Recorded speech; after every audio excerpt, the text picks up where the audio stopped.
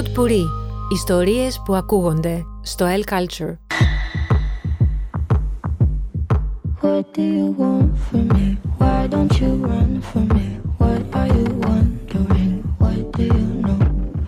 Why aren't you scared of me? Why do you care for me? When we all fall asleep, where do we go? Γεια σας λοιπόν, με αυτή την εισαγωγή καλώς ήρθατε σε άλλο ένα επεισόδιο του All the Jazz. Είμαι ο Κωστής Καλογρούλης. Είμαι ο Κώστας Κωστάκος, η Old Boy. Είμαι ο Στέλιος και προφανώς έχω πάρα πολύ ελεύθερο χρόνο. Παρρής. Στο συγκεκριμένο επεισόδιο θα συζητήσουμε την σειρά-ανθολογία True Detective, της οποίας ο τέταρτος κύκλος έχει ξεκινήσει ήδη και προβάλλεται αυτές τις μέρες. Στην Αλάσκα. Εκτός από την Αλάσκα, προβάλλεται σε όλο τον κόσμο από το HBO. Φαντάζομαι το βλέπουν και στην Αλάσκα και χαίρονται για το λοκάλ τους. Πολύ σύντομα απλά να πούμε ότι το True Detective είναι μια σειρά ανθολογία, δηλαδή κάθε σεζόν έχει διαφορετικούς χαρακτήρες. Έχει παρόμοια θεματική, αλλά διαφορετικούς χαρακτήρες. Αστυνομικών πάντα. Αστυνομικών που ερευνούν κάτι. Ναι. Σε σειρά φόνων κλπ. Σε βάθος χρόνου.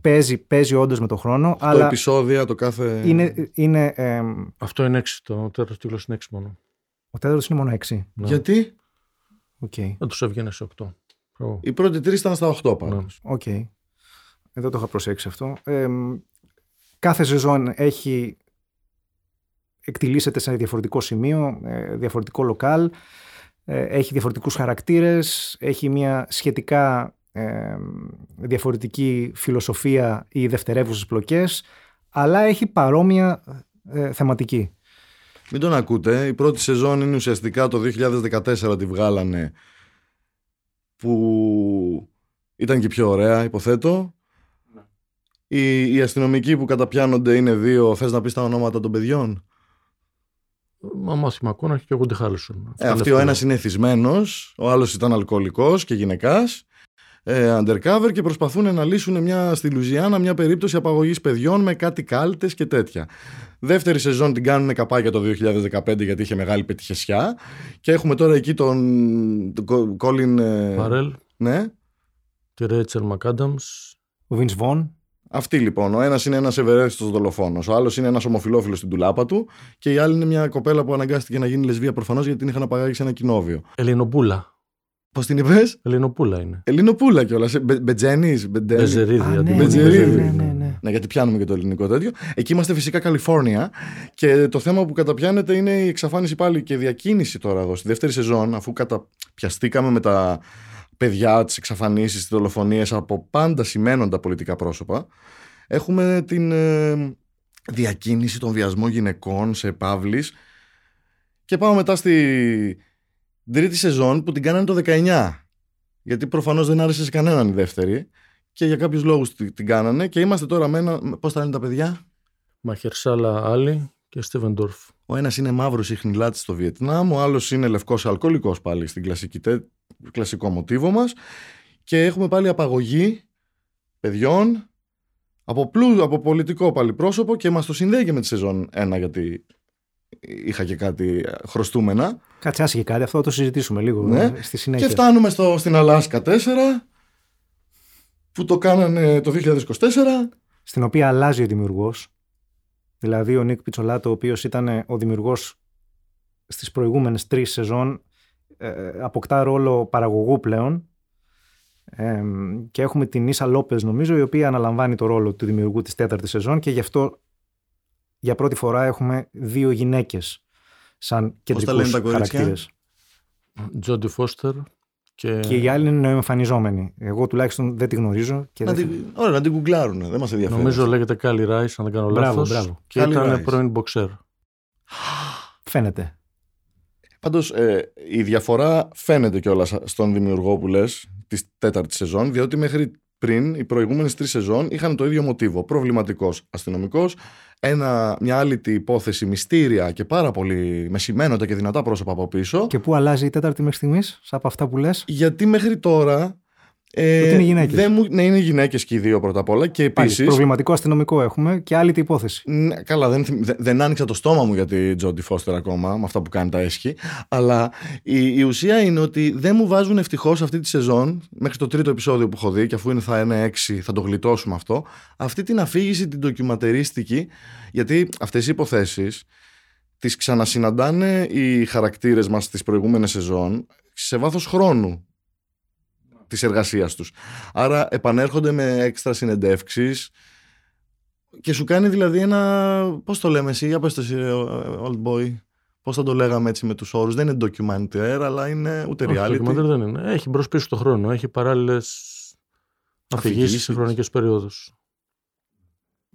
Εγώ μπορώ να πω το εξής εισαγωγικά, ότι για μένα τουλάχιστον υποκειμενικά η πρώτη σεζόν του True Detective ήταν από τις καλύτερες σειρές δεκαετίας.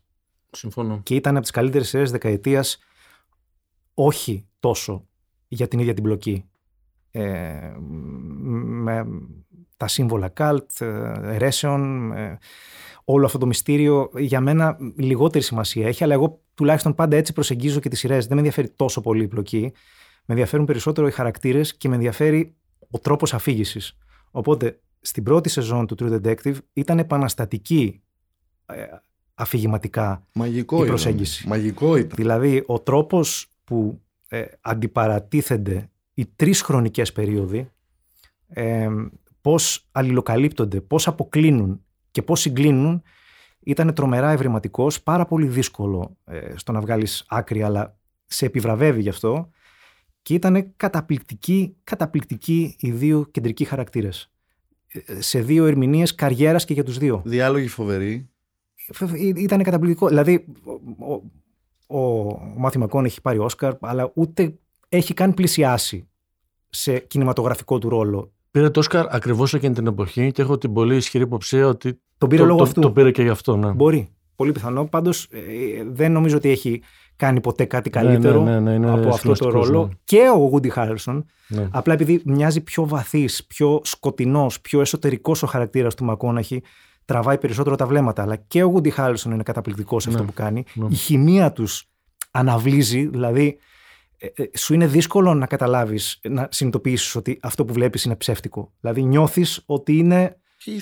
Τελειώνει η σεζόν και ήθελα τη δικαίωση, γιατί είχα πορωθεί τόσο πολύ με όλο αυτό το πράγμα, μου είχε βάλει μέσα. Ήθελα και τη δικαίωση και είχα συγχυστεί. Και λέω άντε, δεύτερη σεζόν να δούμε. Μετά η δεύτερη σεζόν απογοήτευσε τους πάντες. Ήτανε πάρα πολύ μπερδεμένη, είχε δευτερεύουσα, τριτεύουσα πλοκή. Είχε και τρίτους ρόλους. Έχανε η μάνα το παιδί και το παιδί τη μάνα. Και happy end. Γιατί happy end? Το είδανε αυτό και προσπάθησαν μετά στην τρίτη σεζόν να γυρίσουν στη μανιέρα της πρώτης. Καλύτερη ήταν η τρίτη, αλλά και πάλι φάνηκε σαν μια πιο φτηνή απομίμηση της πρώτης. Παρένθεση. Θέλω να πω και τα καλά. Να μην είναι μόνο, μην γκρινιάζω. Στη δεύτερη σεζόν οι σκηνές κυνηγητού, μάχης ήταν σκηνοθετημένες πάρα πολύ ωραία. Ναι. Εκεί τους το δίνω. Στις σκηνές. Και έρχεται η τρίτη που ξανά έρχεται το μοτίβο που είναι ωραίο μεν, αλλά δεν είναι το ίδιο. Τέλος πάντων, η επανεφεύρεση, ας πούμε, της σειράς θεωρητικά, θα δούμε τώρα ποια είναι η γνώμη σας, ξεκινάει και πάλι με την τέταρτη. Ναι, και στην τέταρτη. Απομακρυνόμαστε ελαφρώς. Εδώ αξίζει να αξιολογήσουμε με βάση τα πρώτα 3 επεισόδια που έχουν προβληθεί κατά πόσο επιτυγχάνει κάτι καινούργιο, κατά πόσο επιτυγχάνει να μιμηθεί πιο επιτυχημένα την πρώτη, κατά πόσο. Εδώ ακούω τις γνώμες σας. Δεν επιτυγχάνει, γιατί αυτή τη σπήρα που συναντάμε στο έγκλημα την έχουμε ξαναδεί και στα άλλα. Την έχουμε ξαναδεί σίγουρα στην πρώτη, την έχουμε ξαναδεί και στη δεύτερη και στην τρίτη. Δεν καταλάβα τι πες. Τα σύμβολα σπιράλ. Τη σπήρα, ναι. Αυτό ήθελα να ρωτήσω, ήταν και στη δεύτερη και στην τρίτη. Ναι. Γι' αυτό και είναι και η προβληματική ότι δεν έχει αλλάξει κάτι. Το μόνο που έχω στερηθεί δηλαδή και μ' αρέσει είναι ότι με έχει πάει στη Αλάσκα σε ένα άλλο τοπίο, όχι στο νότο πάλι εκεί πέρα, με τους χιλμπίλιδες και όλους αυτούς τους rednecks, με έχει πάει σε άλλου είδους rednecks. Έχει πολύ, πολύ κάλτα και οι Αλασκανοί μεταξύ τους. Ναι. Οπότε τώρα ακούω τη γνώμη σας. Ας ξεκινήσουμε με αυτή που παίζετε τώρα. Από ό,τι έχετε δει μέχρι τώρα, κατά πόσο σας πείθει ή όχι. Λοιπόν, να τα πάω λίγο μπερδεμένα κι εγώ. Ούτως ή άλλως και η σειρά αφηγηματικά είναι μπερδεμένη, οπότε είμαι αντίστοιχους με το κλίμα. Επειδή μιλάγαμε για δημιουργούς πριν και για τον πιτσολάτο, αυτό που πάντα εμένα λίγο με τρελαίνει στη διαφορά μεταξύ σινεμά και σειρών είναι ότι πιστώνουμε τις ταινίες του σκηνοθέτη τους, ακόμα και όταν το σενάριο είναι κάποιο άλλου, και τις πιστώνουμε εντελώς ότι είναι η ταινία του τάδε σκηνοθέτη, και αντίστροφα πιστώνουμε τις σειρές σε αυτόν που τις γράφει, πολλές φορές αδιαφορώντας για το ποιος τις γυρίζει. Το οποίο είναι κάπου εν μέρει κατανοητό, εν μέρει αντιφατικό. Εδώ λοιπόν μια βασική διαφορά είναι ότι στον πρώτο κύκλο έγινε κάτι που δεν είχε γίνει, εντάξει, σχεδόν ποτέ. Βάστος γινόταν πολύ σπάνια. Ήταν γραμμένος όλος από τον πιτσολάτο και όλος γυρισμένος από έναν εξαιρετικό σκηνοθέτη, Αμερικάνο δηλαδή από νυχταογής, τον, αν τον πω λέω σωστά, Τζόντι Φουκουνάγκα, ο οποίος έχει κάνει ταινίες κανονικές από Jane Eyre μέχρι τον τελευταίο James Bond, και ο οποίος στο να είναι σειρά αυτό το καταπληκτικό πράγμα που ήταν, έπαιξε νομίζω και αυτός καθοριστικό ρόλο, γιατί έδωσε μια ατμόσφαιρα η οποία πέφτει πάνω σου. Δηλαδή. Μα αναρωτήθηκες πώς κατάφερα να δω 8 ώρες μέσα σε ένα 8ωρο την πρώτη σεζόν? Γιατί ήταν μαγική. Γιατί έκανε αυτό που λες, ήταν μια ταινία μεγάλη. Και ο οποίος αποχώρησε. Από ό,τι κατάλαβα μετά να ψιλοτσακωθήκανε με τον. Και αποχώρησε, ναι. Και οι επόμενοι 2 κύκλοι είχαν διαφορετικούς σκηνοθέτες και πολύ λιγότερο εντυπωσιακή ατμόσφαιρα. Και τώρα, για να έρθω, έχουμε ξανά μια σειρά που είναι πιο αισθητική, πιο ενιαία, ας πούμε, που τώρα την πήρε αυτή η γυναίκα, η Ίσα Λόπες, η οποία και τη γράφει και τη σκηνοθετεί, και η οποία, από ό,τι διάβασα, δήλωσε ότι ο πρώτος κύκλος ήταν αντρικός, ιδρωμένος, και εμάς είναι παγωμένος και γυναικείος και σκοτεινός. Και μια βασική διαφορά κατά με από τους υπόλοιπους κύκλους είναι ότι εδώ μπαίνει πολύ δυνατά το μεταφυσικό στοιχείο, ας πούμε. Το οποίο πάντα αιωρούνταν. Εδώ τώρα μιλάμε για μεταφυσικό τελείως, δηλαδή Αλάσκα Horror Story. Σωστό. Season 10. Αυτό πρέπει να πω ότι εμένα με ενοχλεί λίγο μέχρι τώρα. Επιτέλους. Μου φαίνεται λίγο παιδικό. Επιτέλους. Έτσι. Ενώ η ατμόσφαιρα, θα συμφωνήσω, ότι είναι η καλύτερη που έχω δει από την πρώτη σεζόν. Ενώ η ερμηνεία της Τζόντι Φόστερ είναι πολύ καλή, και η Τζόντι Φόστερ είναι πάντα πολύ καλή. Η ερμηνεία της, μόλις έμαθα ότι είναι μποξέρ, γι' αυτό την έβλεπα και έλεγα ότι δεν κολλάει, παιδιά. Είναι σφιχτή, τη νιώθεις σφιχτή. Δεν κολλάει. Δεν τη νιώθω ότι είναι μη ηθοποιός. Αλλά τέλος πάντων, η ατμόσφαιρα είναι εξαιρετική. Η στροφή αυτή προς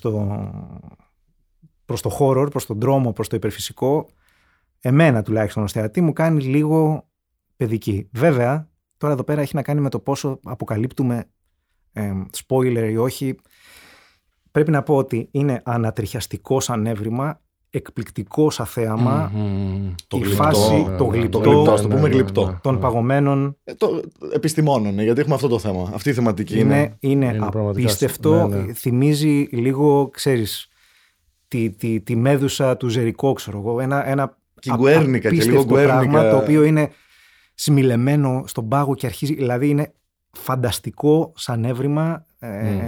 Το θεωρώ το καλύτερο που έχω δει μέχρι τώρα. Γιατί στην Αλάσκα δεν έχει και σήμανση εκεί κοντά. Δεν έχει και ειδικούς. Είναι ένα κολοχώρι, έτσι. Ναι. Στη μέση του πουθενά, στο πιο βόρειο σημείο, δεν έχει επαφή με τους άλλους. Αποκλείεται. Στην άκρη του πουθενά, μάλλον. Στην άκρη του πουθενά. Μην το πει κολοχώρι, δεν θα είναι σωστό για τους Αλασκαϊάνους. Πώς τους λέμε? Θα ρισκάρω όσους μας ακούνε από τη Βόρεια Αλάσκα, κοντά στο Βερίγγιο Πορθμό, εκεί πέρα, θα ρισκάρω την υπόλοιψή μου για αυτούς. Εντάξει. Με συγχωρέσουνε. Ούτε στην Αλάσκα θα μπορούμε να πάμε σε λίγο. Δεν πολύ διαφωνώ σε αυτά που λες. Εντάξει, δεν μου φαίνεται αστείο, αλλά είναι λίγο. Κλέβει, σαν να κλέβει λίγο με το μεταφυσικό είναι. Από την άλλη, βλέποντας και εγώ τα 3 επεισόδια που έχουν παιχτεί ως τώρα, όταν γράφουμε αυτό στο podcast, συνειδητοποίησα κάπου στη μέση του δεύτερου, στη αρχή του τρίτου, επειδή να πούμε ότι ένα βασικό έβριμα είναι ότι όλη η ιστορία διαδραματίζεται όταν αρχίζει και πέφτει η νύχτα, η οποία κρατάει 2 μήνες, δεν ξέρω πώς κρατάει. Είναι πάλι γιορτές Χριστουγέννων, αλλά εν πάση περιπτώσει είναι η περίοδος που εκεί πέρα αρχίζει και είναι σκοτάδι, δεν είναι. και τον παρακολουθείς και είναι σκοτάδι και σιγά σιγά αρχίζει και το δικό σου το μυαλό ως θεατή και μπερδεύεται. Δηλαδή, πότε θα ξημερώσει, ρε παιδιά, τώρα τι είναι, γιατί είναι βράδυ και είναι όλοι έξω. Έχει ενδιαφέρον αυτό, δεν ξημερώνει ποτέ, όντως. Ναι, και αυτό προφανώς μεταφορικά μας λέει ότι μπαίνουμε σε μια σκοτεινή περίοδο, γενικότερα. Και έχει και το κοινό στοιχείο, γιατί η υπόθεση, που λέγα ότι δεν έχουν μιμηθεί άλλη σεζόν, η υπόθεση που πιάνει Τζόντι Φόστερ μαζί με την πυγμάχο μας είναι η υπόθεση που τις είχε κάνει να πλακωθούν πιο παλιά και συνδέεται με την υπόθεση την καινούρια. Ναι. Άρα έχει πάλι το στοιχείο της αναδρομής. Ναι, αυτό σου έλεγα στην αρχή όταν το έλεγες. Δεν σε ακούω γιατί συγχύζομαι με αυτά που είδα, κατάλαβες. Ναι, okay. Πάντως αυτή, μόνο ότι δεν σου αρέσει ο ηθοποιός, έχει κάτι το πρόσωπό της, κατασκευή του προσώπου της και ο τρόπος που τη κινηματογραφεί, που είναι ώρες που είναι, παιδί μου, σου δίνει ότι είναι λίγο από άλλο πλανήτη. Δηλαδή είναι το πρόσωπο περίεργο, πώς να το πω. Κοίτα, είναι η φτιασιά της, το bone structure, συν το γεγονός ότι πρέπει να νιώθει μια αλφα-μηχανία. Όχι, δεν νομίζω ότι είναι μηχανία. Γιατί κοίτα, όχι, να σου πω κάτι. Ο ηθοποιός ο οποίος δεν έχει σπουδάσει και έρχεται σε ένα σετ και κάνει δουλειά, φαίνεται μια διαφορά και αυτό είναι που τον κάνει λίγο καμιά φορά πιο βαρύ, πιο μαζεμένο. Εγώ ελπίζω αυτή η κοπέλα, γιατί όντως μέχρι τα πρώτα επεισόδια, εγώ αυτό μου άρεσε. Δεν ήξερα ότι είναι πυγμάχος, αλλά κάτι μου θύμιζε ότι εγώ δεν την έχω ξαναδεί σαν ηθοποιό. Πάντως από ό,τι είδα κάπου έχει παίξει κι αλλού. Δεν έχει μεγάλη πείρα, αλλά κάπου έχει παίξει κι αλλού. Αλλά έχει όμως, εγώ αυτό που είδα ήταν μια εξέλιξη στα επεισόδια. Λίγο σαν να την παρασύρει και η Τζόντι Φόστερ, γιατί υποθέτω ότι τις πρόβες τις κάνουν κιόλας. Εγώ πιστεύω ότι θα δούμε και εξέλιξη. Μήπως το έχει δει και αυτή έτσι σαν χαρακτήρας, επειδή είναι μαζεμένη. Είναι φοβισμένη, έχει τα προβλήματά της. Ας της δώσω έναν αέρα της κοπέλας. Να της τον δώσουμε, όσο αέρα θες. Ούτως ή άλλως θα μας σπάσει το ξύλο αν δεν της το δώσουμε. Πάντως είναι αυτό ακριβώς που λες. Μόνο ότι είναι γυναίκες οι δύο αστυνομικίνες. Είναι αρκετά μάτσο και οι δυο τους. Δηλαδή. Και απελευθερωμένες και δεν το λογαριάζουν τα λόγια του κόσμου. Μπαίνουν από το ένα σπίτι στο άλλο. Εντάξει, 20 σπίτια είναι όλα και όλα.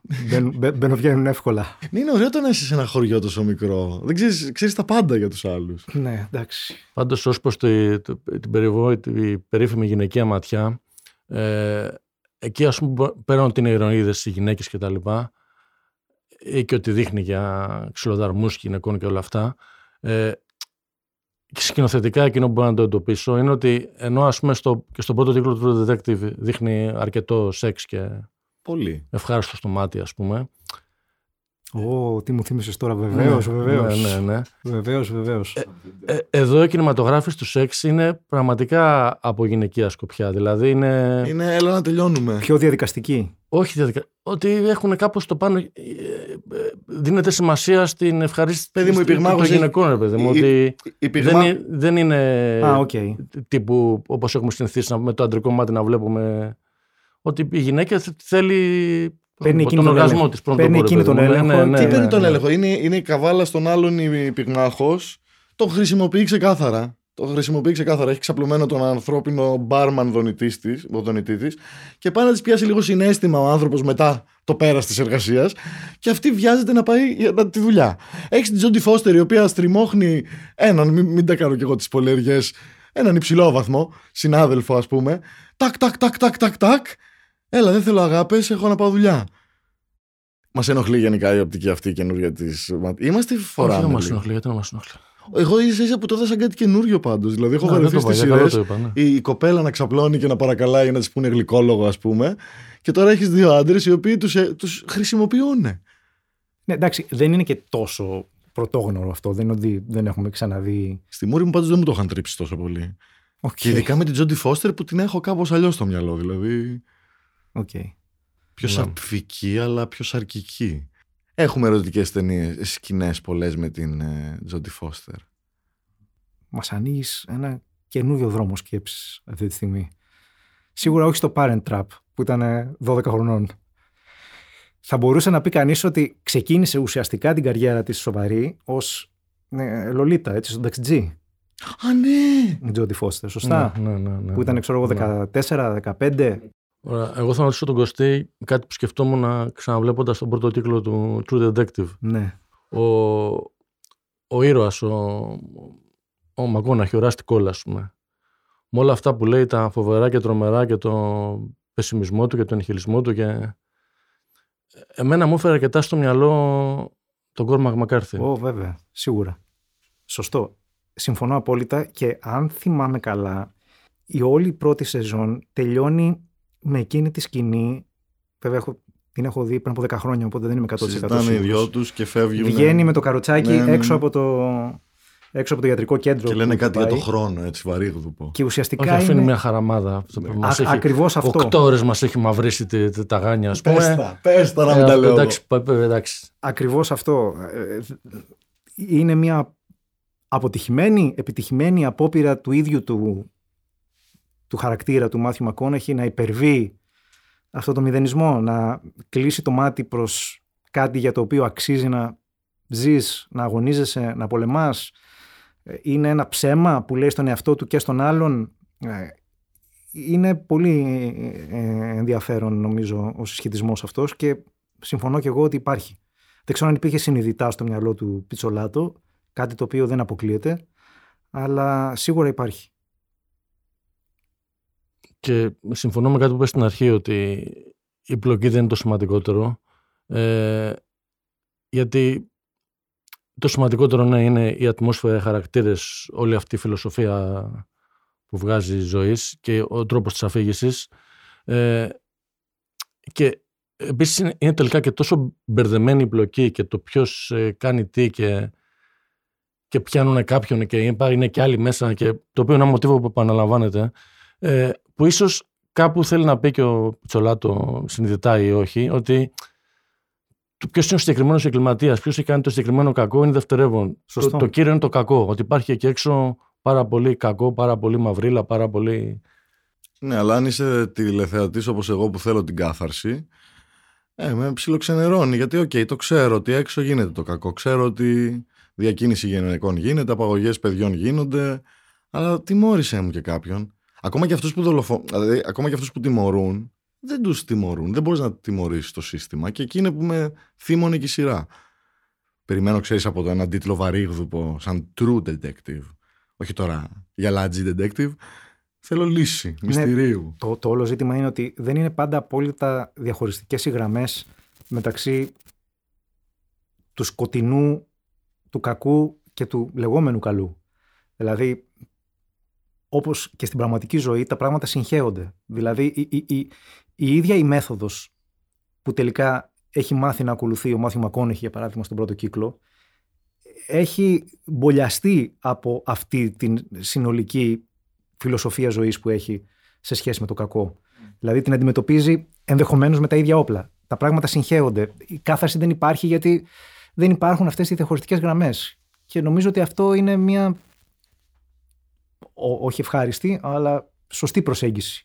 Εντάξει, όπως τα λες τώρα. Ασυμβίβαστη. Ναι, όπως το θέτεις έτσι τώρα, αφού το θέτεις έτσι, άμα βάλω κάτω όλους τους χαρακτήρες, ακόμα και η προβληματική, η παραβατική, αστυνομική, ο καθένας είναι τίμιος ως προς το, ακόμα και έγκλημα να έχει κρύψει δικό του, είναι έντιμος ως προς την απόδοση δικαιοσύνης για να κλείσει η υπόθεση και όχι λογιστικά, μηχανογραφικά, έλα να κλείσουμε την υπόθεση από παρακάτω.